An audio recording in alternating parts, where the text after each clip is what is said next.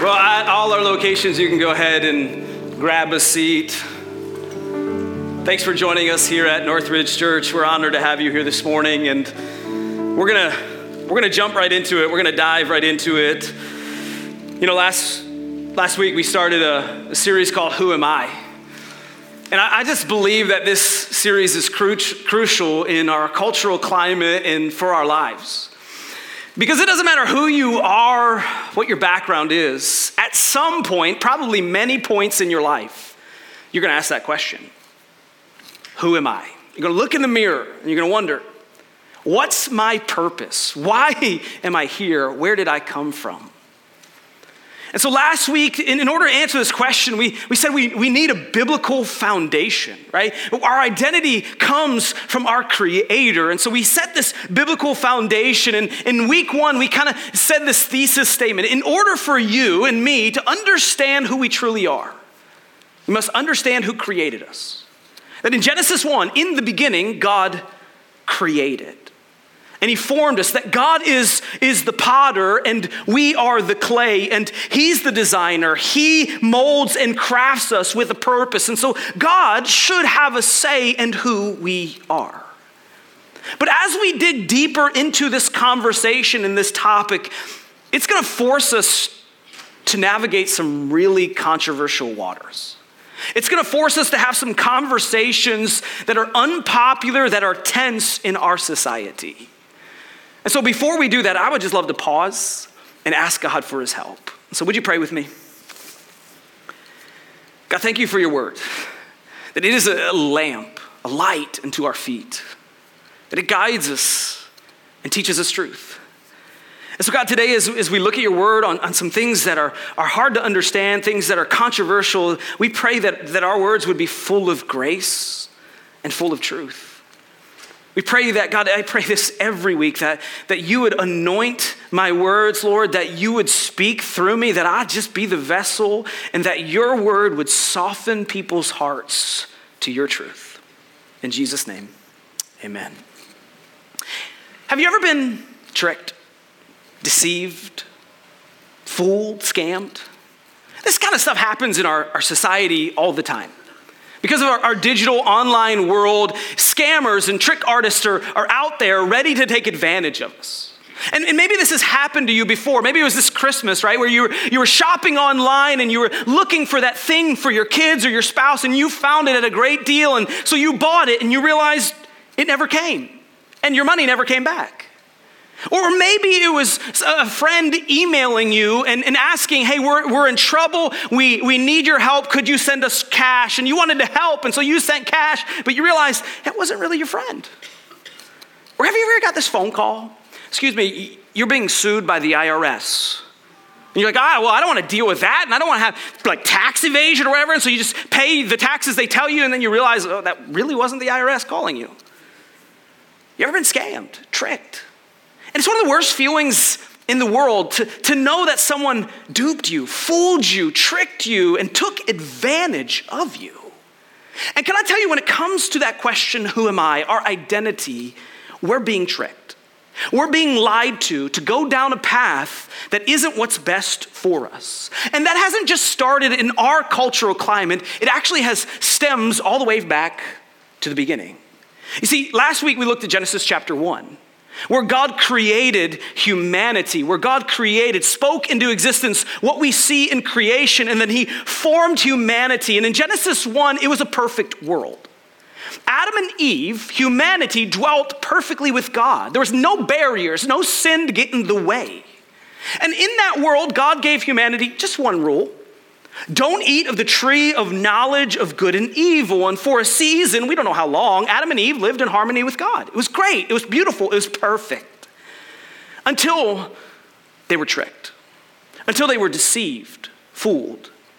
We see it in Genesis chapter 3. It says this, the woman said to the serpent, we may eat fruit from the tree in the garden. But God did say, you must not eat fruit from the tree that is in the middle of the garden, and you must not touch it, or you will die. You will not certainly die, the serpent said to the woman, for God knows that when you eat from it, your eyes will be opened, and you will be like God, knowing good and evil. And you see, from the very beginning, the serpent, our enemy, uses his lies to fool Adam and Eve, to go down a different path. And what we see in this, at the very beginning, something that the devil uses against us regularly, our devil, the greatest enemy or weapons he uses against us are his lies. That he constantly lies to us to deceive us from the truth. And we see it right here at the beginning. Adam and Eve, like God said, do not do this. You won't die. God just doesn't want you to be like him. God's holding back from you. And what's amazing about the enemy's lies is they're usually sprinkled with just a little bit of truth to get you to buy them. Like, yeah, you'll know good and evil. He was right, they would, but they wouldn't be like God. In fact, when Jesus describes his enemy, the devil, look what he says. It says, he was a murderer from the beginning, not holding to the truth, for there is no truth in him. When he lies, he speaks his native language, for he is a liar and the father of lies. And so when the enemy whispers lies into your ear, into my ear, he's speaking his regular language, because he is the father of lies. And when he uses this weapon of lies against us, he uses this strategy, one word: repetition. You see, the enemy knows that if he can just whisper in your ear the same lie over and over and over and over again, maybe you'll let it seep in. And over the course of that lie repeated, what happens in our life oftentimes is we give it a crack. We wonder if it's true. And then it's repeated over and over again to the point where we're not sure what is true and what is false. And then we start believing that lie. And when we believe it, we start to share it and live it. And we get this, right? Because we've seen this in our own lives. We've seen this happen, this progression, right? Maybe it was you. It's happened to me where, you're in a circumstance where you're talking to your spouse or a friend and they ask you a question and you don't want to really deal with the baggage of telling the truth. And so you tell a seemingly not that big of a deal white lie. And so you tell that white lie and it's not that big of a deal, right? But eventually it comes to the point where you have to tell that white lie again and again. And again, and you've told it enough where someone asks you and you're like, oh, should I tell the truth? I just don't want to deal because I've lied so many times. So I just keep this white lie going and you repeat it until eventually you get to the point where you're like, I'm not sure what the truth is and what's the lie. And then you begin to believe the lie, where you actually are convinced that the lie is the truth and the truth is the lie. And that has been happening over the course of generation after generation. When it comes to our identity, when it comes to the question, who are we? The enemy has been lying to you. He's been repeating the lie over and over again. And if you sum up all the lies, it comes back to this biblical foundation where the enemy is going to tell you, God is not the potter. You should be. Who is God to tell you who you should be? Right. The only person who should tell you who you are is you. And when we sum these lies up, it really shifts into two major lies that the enemy has been telling our culture and our kids and you and me. And the first lie is this, that I and you get to decide the value of life. That when it comes to placing value on humanity and people, we should be the determining factor in that. I get to decide, you get to decide whose life has value and whose doesn't. The second lie is to truly understand who you are, you have to look within. That nobody else other than you should be able to tell you who you are. And what we're going to do over the course of this week and next week is we're going to navigate these lies. We're going to attack them with God's word and hopefully have our hearts and the truth come out clean. And so this morning, we're going to start with this first lie, that you get to decide the value of life. And so what's interesting about value is we are placing value on people pretty regularly, right? We decide whose voice matters most, often based off of their social platform, their income, or the job that they have, right? If they're rich, they're influential, they often matter more than most of us, right? We often decide the value of someone based off of their skin color or their ethnicity. We decide the value of someone based off of their mental and physical abilities. If they're able to play a sport really well, they should be more valuable. Or if they're a genius, they should be more valuable than the regular people. We decide the value of someone based off of their gender and their age. We're placing value all the time, whether we recognize it or not. But in the journey, here's what's happened in our culture, is there's a category of people that have literally been stripped of their value. It is the preborn. In our culture today, the preborn do not hold the same value as you and me. It's a controversial topic. It's debated. It's everywhere. And if you don't believe me, let's just look at our state. Right? Northridge Church's physical locations are in Webster and Rochester, the state of New York, even though in our online stream regularly we have 18 states represented joining our stream. But in New York, if we focus in on New York, in 2020, in the state of New York, there were over 110,000 abortions. To put that in perspective, that's basically 2 NFL stadiums completely full. Our state has the highest abortion rate in the United States.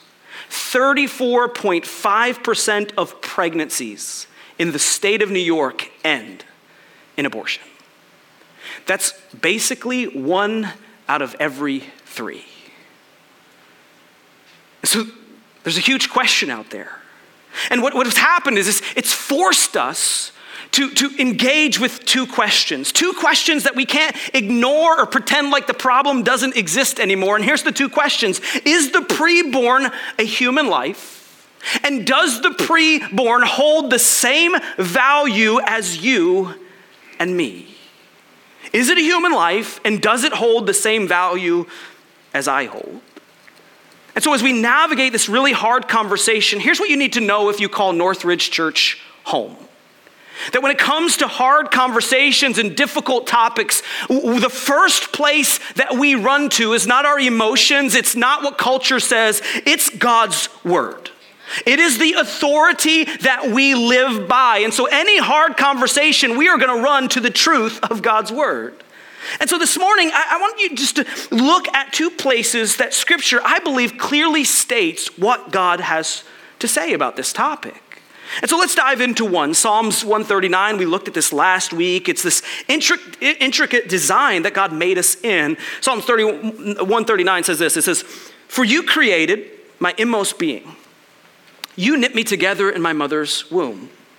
I praise you because I am fearfully and wonderfully made. Your works are wonderful. I know that full well. My frame was not hidden from you when I was made in the secret place, when I was woven together in the depths of the earth. You saw my unformed body. All the days ordained for me were written in your book before one of them came to be." And so as we study this passage together, I want to draw your attention just to 2 things. 2 things that I think clearly state where God stands. The first thing is just the attention to detail in the way God created you. The Bible says that God knit you together. Now, I'm not a seamstress. Maybe you know a seamstress. But even in this conversation of knitting, I don't think it lands as strongly in our culture as it would ancient cultures. Because in our culture, we have all this technology, right? We have sewing machines. We have computers that we can just put in what we want to be sewed, and the computer will take care of it.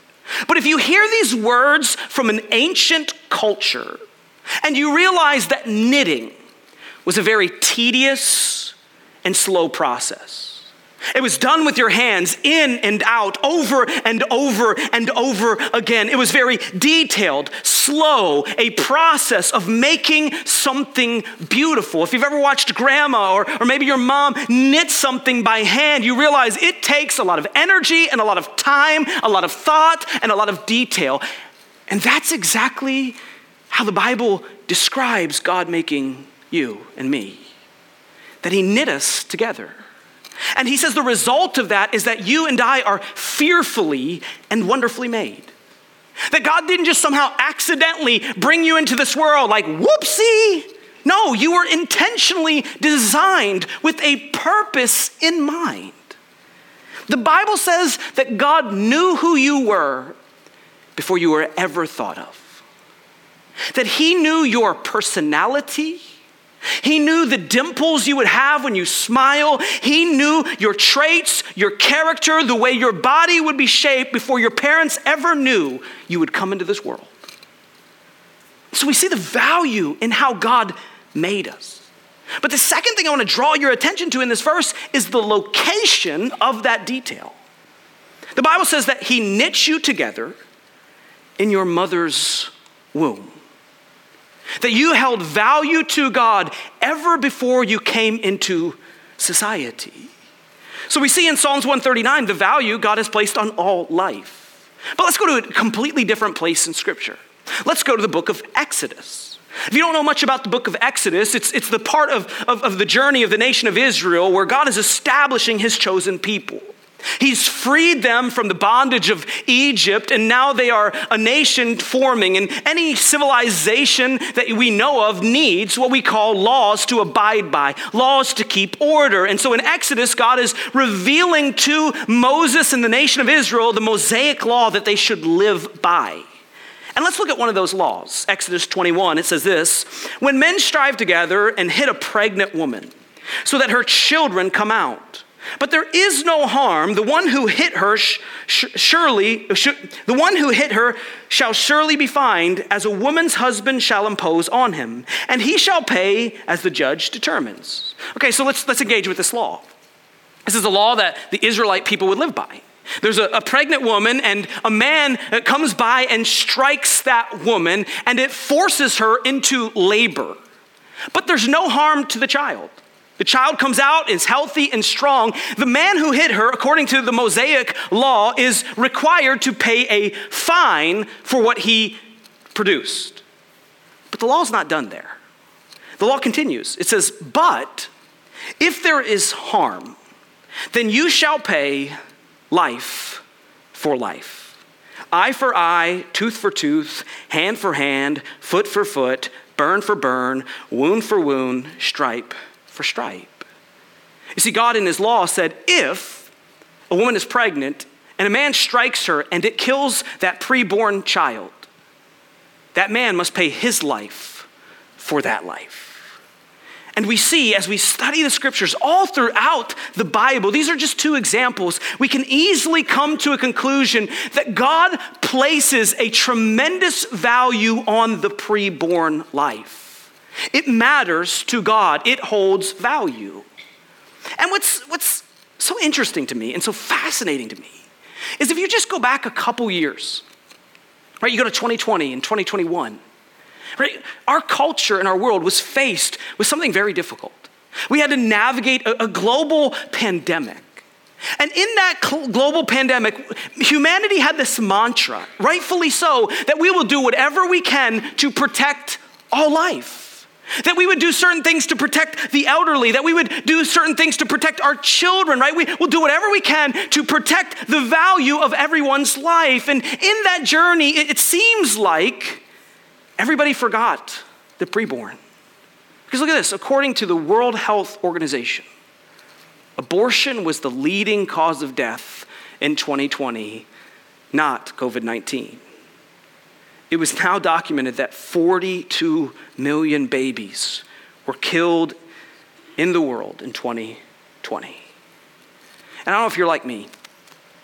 It's hard to fathom 42 million. So let me put it into perspective for you. If you were to take 42 million seconds, right? 1, 2, 3, 4, and you were to count 42 million seconds, it would take you 486 days. And those children were killed by choice, not by some contagious disease. So as we study God's word, we see the value that God has placed on all life, that we are created in the image of God. But maybe you're here today and you would say, I understand your point, but I don't really care what God has to say.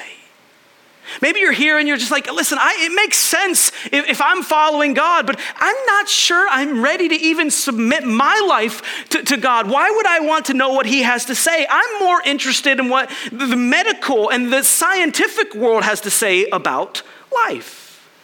And so I thought you might feel that way, and so I did some research. And let me just state the obvious before we dive in. I am not a doctor, and I am not a scientist.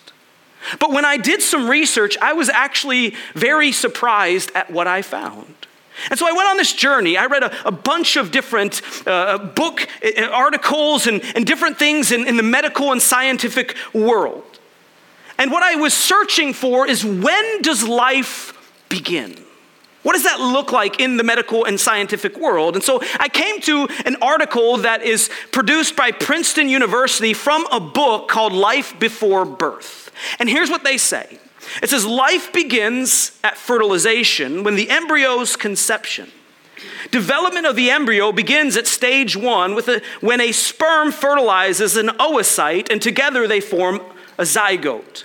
Now, I will admit, in all of my research, there was a lot of words that I had no clue what they meant. But what stood out to me in this quote was, life begins at fertilization. So that forced me to do a little bit more research, okay? If life begins at fertilization, according to science in the medical field, what is fertilization? And so I went to Cell Tissue Research. And there's this paper published, used by Princeton University, that is is giving research on cell tissue. And here's what they say. They say, fertilization is the process by which male and female haploid gametes, a sperm and an egg, unite. And when they unite, look at this. It says, what do they produce? A genetically distinct individual. That science and the medical industry, around 97% of it, actually seem to agree with God. That science says that life begins at conception.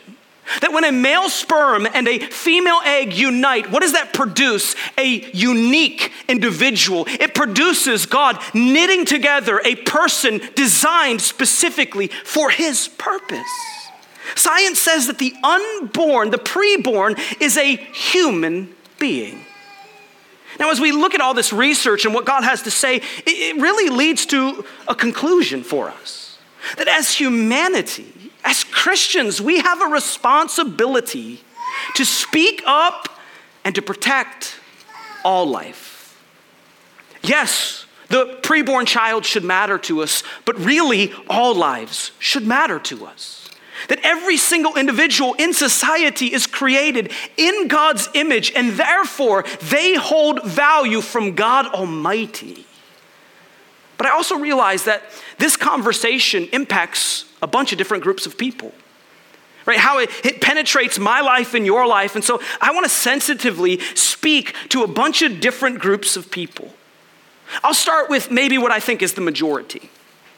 I would assume that the majority of the crowd here today would be in agreement with me.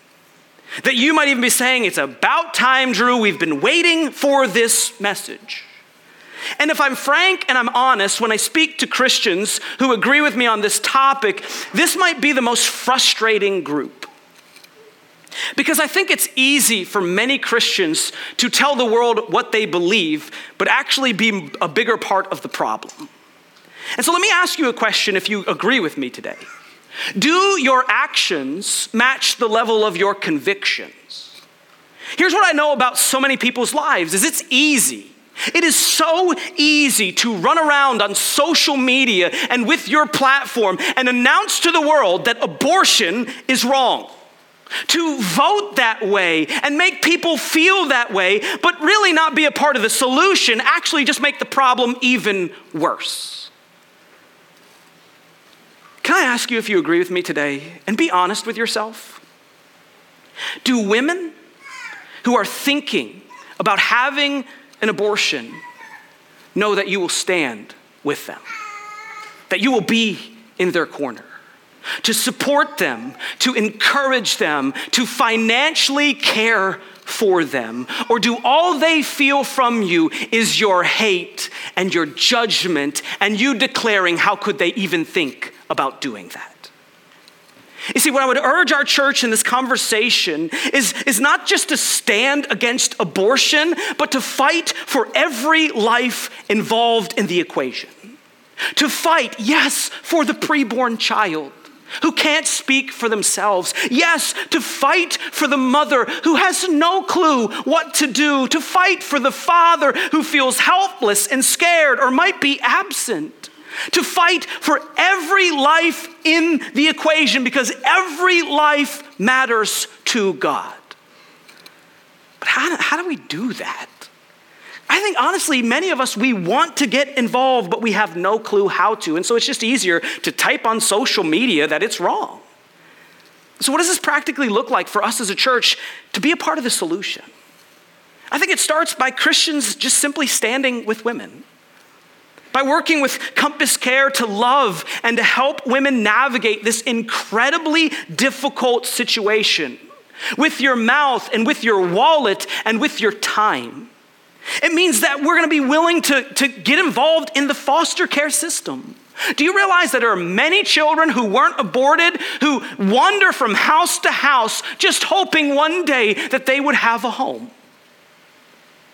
So we get involved there as Christians. We fill in the gap. And so we become foster care parents. We support foster care parents. We partner with Hub 585, who's keeping kids out of the foster care system and with their parents. We support women. We maybe are willing to become an adoptive family.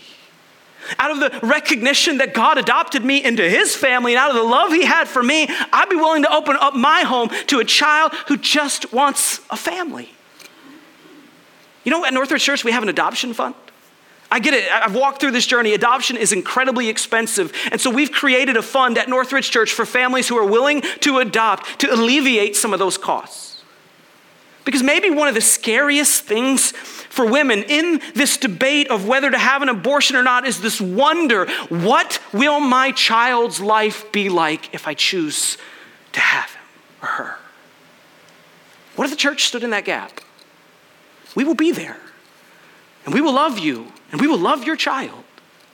It's by working with some amazing partners that we have, like Compass Care, who every day walks and helps women in this journey, providing medical care. In fact, this week we're going to release a podcast that really digs a little bit deeper into this conversation, and I'm going to interview a nurse at Compass Care and one of their leadership persons in that company, and it's going to be a great conversation where we dive a little bit deeper. But if you agree with me today, my challenge for you is let your actions be louder than your voice. Let your voice be quieter than your actions. It is easy to tell the world where you stand. It is hard to be part of the solution because you have to do something. And so let's be a part of the solution, church. But maybe you're here today and you disagree with me. You're here and it makes sense for people who follow God, and you're like, this makes sense. I understand where you land, but maybe you're here today and you're just like, listen, Drew, man, thanks for the talk, but I just find myself in a different place. I've heard both arguments. I just am not sure that I believe the preborn holds value.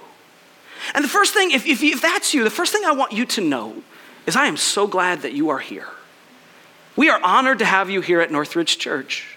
And I just don't believe the lie in culture today that where we can disagree and still be friends. We can disagree and still have conversations. And so Northridge Church will always be a safe place for us who have questions and are trying to figure it out. And if you agree or disagree with us, this will always be a safe place for you to come and learn and grow about faith. But I do have a question for you if you do disagree with me. And my question is simple. If God is not the person who decides what life has value, who decides what life has value? Who is the end-all, be-all determining factor on whether my life or your life matters? And depending on who it is or who you deem it to be, if it's not God, at what point might they change their mind on you or me? At what point will they look at us when we get older and say, I'm not sure their life holds any value anymore? Who decides? what life has value. Or maybe you're here today and you're pregnant. And honestly, you're in the midst of trying to figure out whether you're going to have an abortion or not. You're here and you're in this really difficult situation. And here's what I want you to know. I want you to know that I believe in this church, and it's not because we have nice, fancy buildings, but because of who this church is made up of. And if you're pregnant and you're trying to figure this out, I believe with my whole heart that this church will be there for you, to walk with you through this journey. And our hope and my joy would be to help get you connected to the experts who navigate these decisions every day at Compass Care. And so if you are pregnant, if you go to iwant.info, there's a banner that says, I want help with my pregnancy. And if you give us your information, we're going to connect you with the experts at Compass Care who will help you wrestle through all the nooks and crannies of this decision. And here's what I want you to know. We are here for you at Northridge Church. But lastly, and maybe most sensitively, maybe you're here today and you've had an abortion, or you were a part of one. Maybe you made that choice to terminate your pregnancy, or you helped encourage that, or maybe you were a doctor or a nurse who has performed abortions. And if that's you, the first thing that I want you to know, and the first thing that I want you to hear at Northridge Church, is that you will not find judgment here. You will not find hate here. You will find what every single one of us needs. It is the grace of God. And I want you to hear the words of God to you and to me. 1 John 1, it says, if we confess our sins, God is faithful and just to forgive us. And not only is he faithful and just to forgive us, but he will purify us from all unrighteousness. And what I want you to know is this verse isn't just for you, it's for me, and it's for everybody here. Because we are all wretched sinners with regret and sin in our past. But because of the grace of Jesus on that cross and through his resurrection, we can all find healing in his name. And the truth is today that God loves you the same despite the choices that you and I have made. His love has never changed for you. And I want you to know that that choice that you made does not define who you are. But I also recognize that with a choice that difficult comes a lot of pain, a lot of regret, and a lot of struggle. And if you are feeling the weight of that, my hope and my heart for you is that you would be able to experience healing. That here at Northridge Church, you would feel the loving embrace of this family and of God that would navigate you and lead you so you could find the healing that only God can give to you. And so here's my challenge for you. My hope, my encouragement to you is that you would help us, that you would allow us to help you in that journey. And I understand how courageous and how brave you have to be to even think about that. Because maybe for some of you, that choice that you made, nobody else knows about it. You've kept it secret. And you've been carrying that weight and that burden alone. And today I want to offer you a trusted and a safe place to just talk about it. So here's what we've done. At any point during the week, today, you can go to iwant.info. And at this website, there's a banner at the top that says, I need help embracing God's forgiveness for my involvement in abortion. And it's going to ask you for some information. And here's what I want you to know. Your privacy matters to us. And so when you fill that information out, here's what you need to know. It's only going to go to one individual. That individual's name is Kristen Jameson. She attends our Webster campus and she is a member of our counseling team. And Kristen is going to follow up directly with you and allow you to lead the journey of how healing can begin. So if that's you, I'd beg you, I'd encourage you to go to iwant.info. We are here to help you experience the grace of Jesus. And so let me close with these words. James chapter 5, it says this: is any among you in trouble? Let them pray. Is anyone happy? Let them sing songs of praise.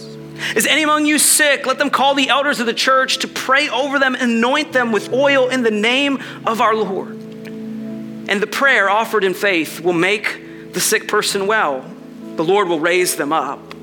If they have sinned, they will be forgiven. Therefore, confess your sins to each other and pray for each other so that you may be healed. Because the prayer of a righteous person is powerful and effective.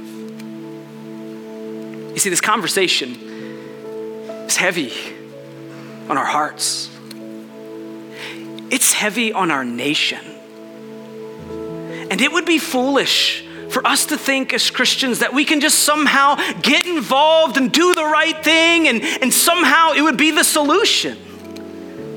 No, the truth is the solution begins when the church, the followers of Jesus, find themselves on their knees, begging and asking God to intervene in a place that only He can intervene in. To pray.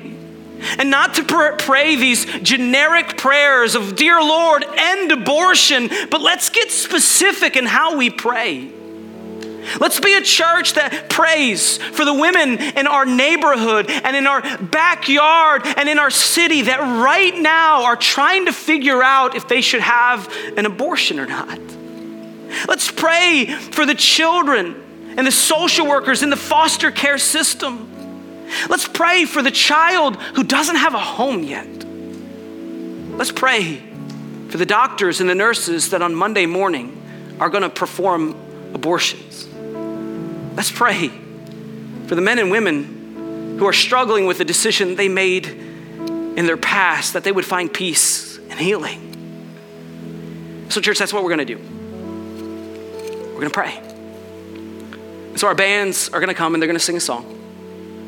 And during this song, I would ask you to just show God how desperate you are for Him to intervene, for Him to bring healing to our neighborhoods and our city and our country. And so at our physical locations, as our band sings, I would encourage you to pray at your seat. I'd encourage you to be bold enough to get out of your seat, to come to the front, to the sides, to the back, and get on your knees and pray to God to move.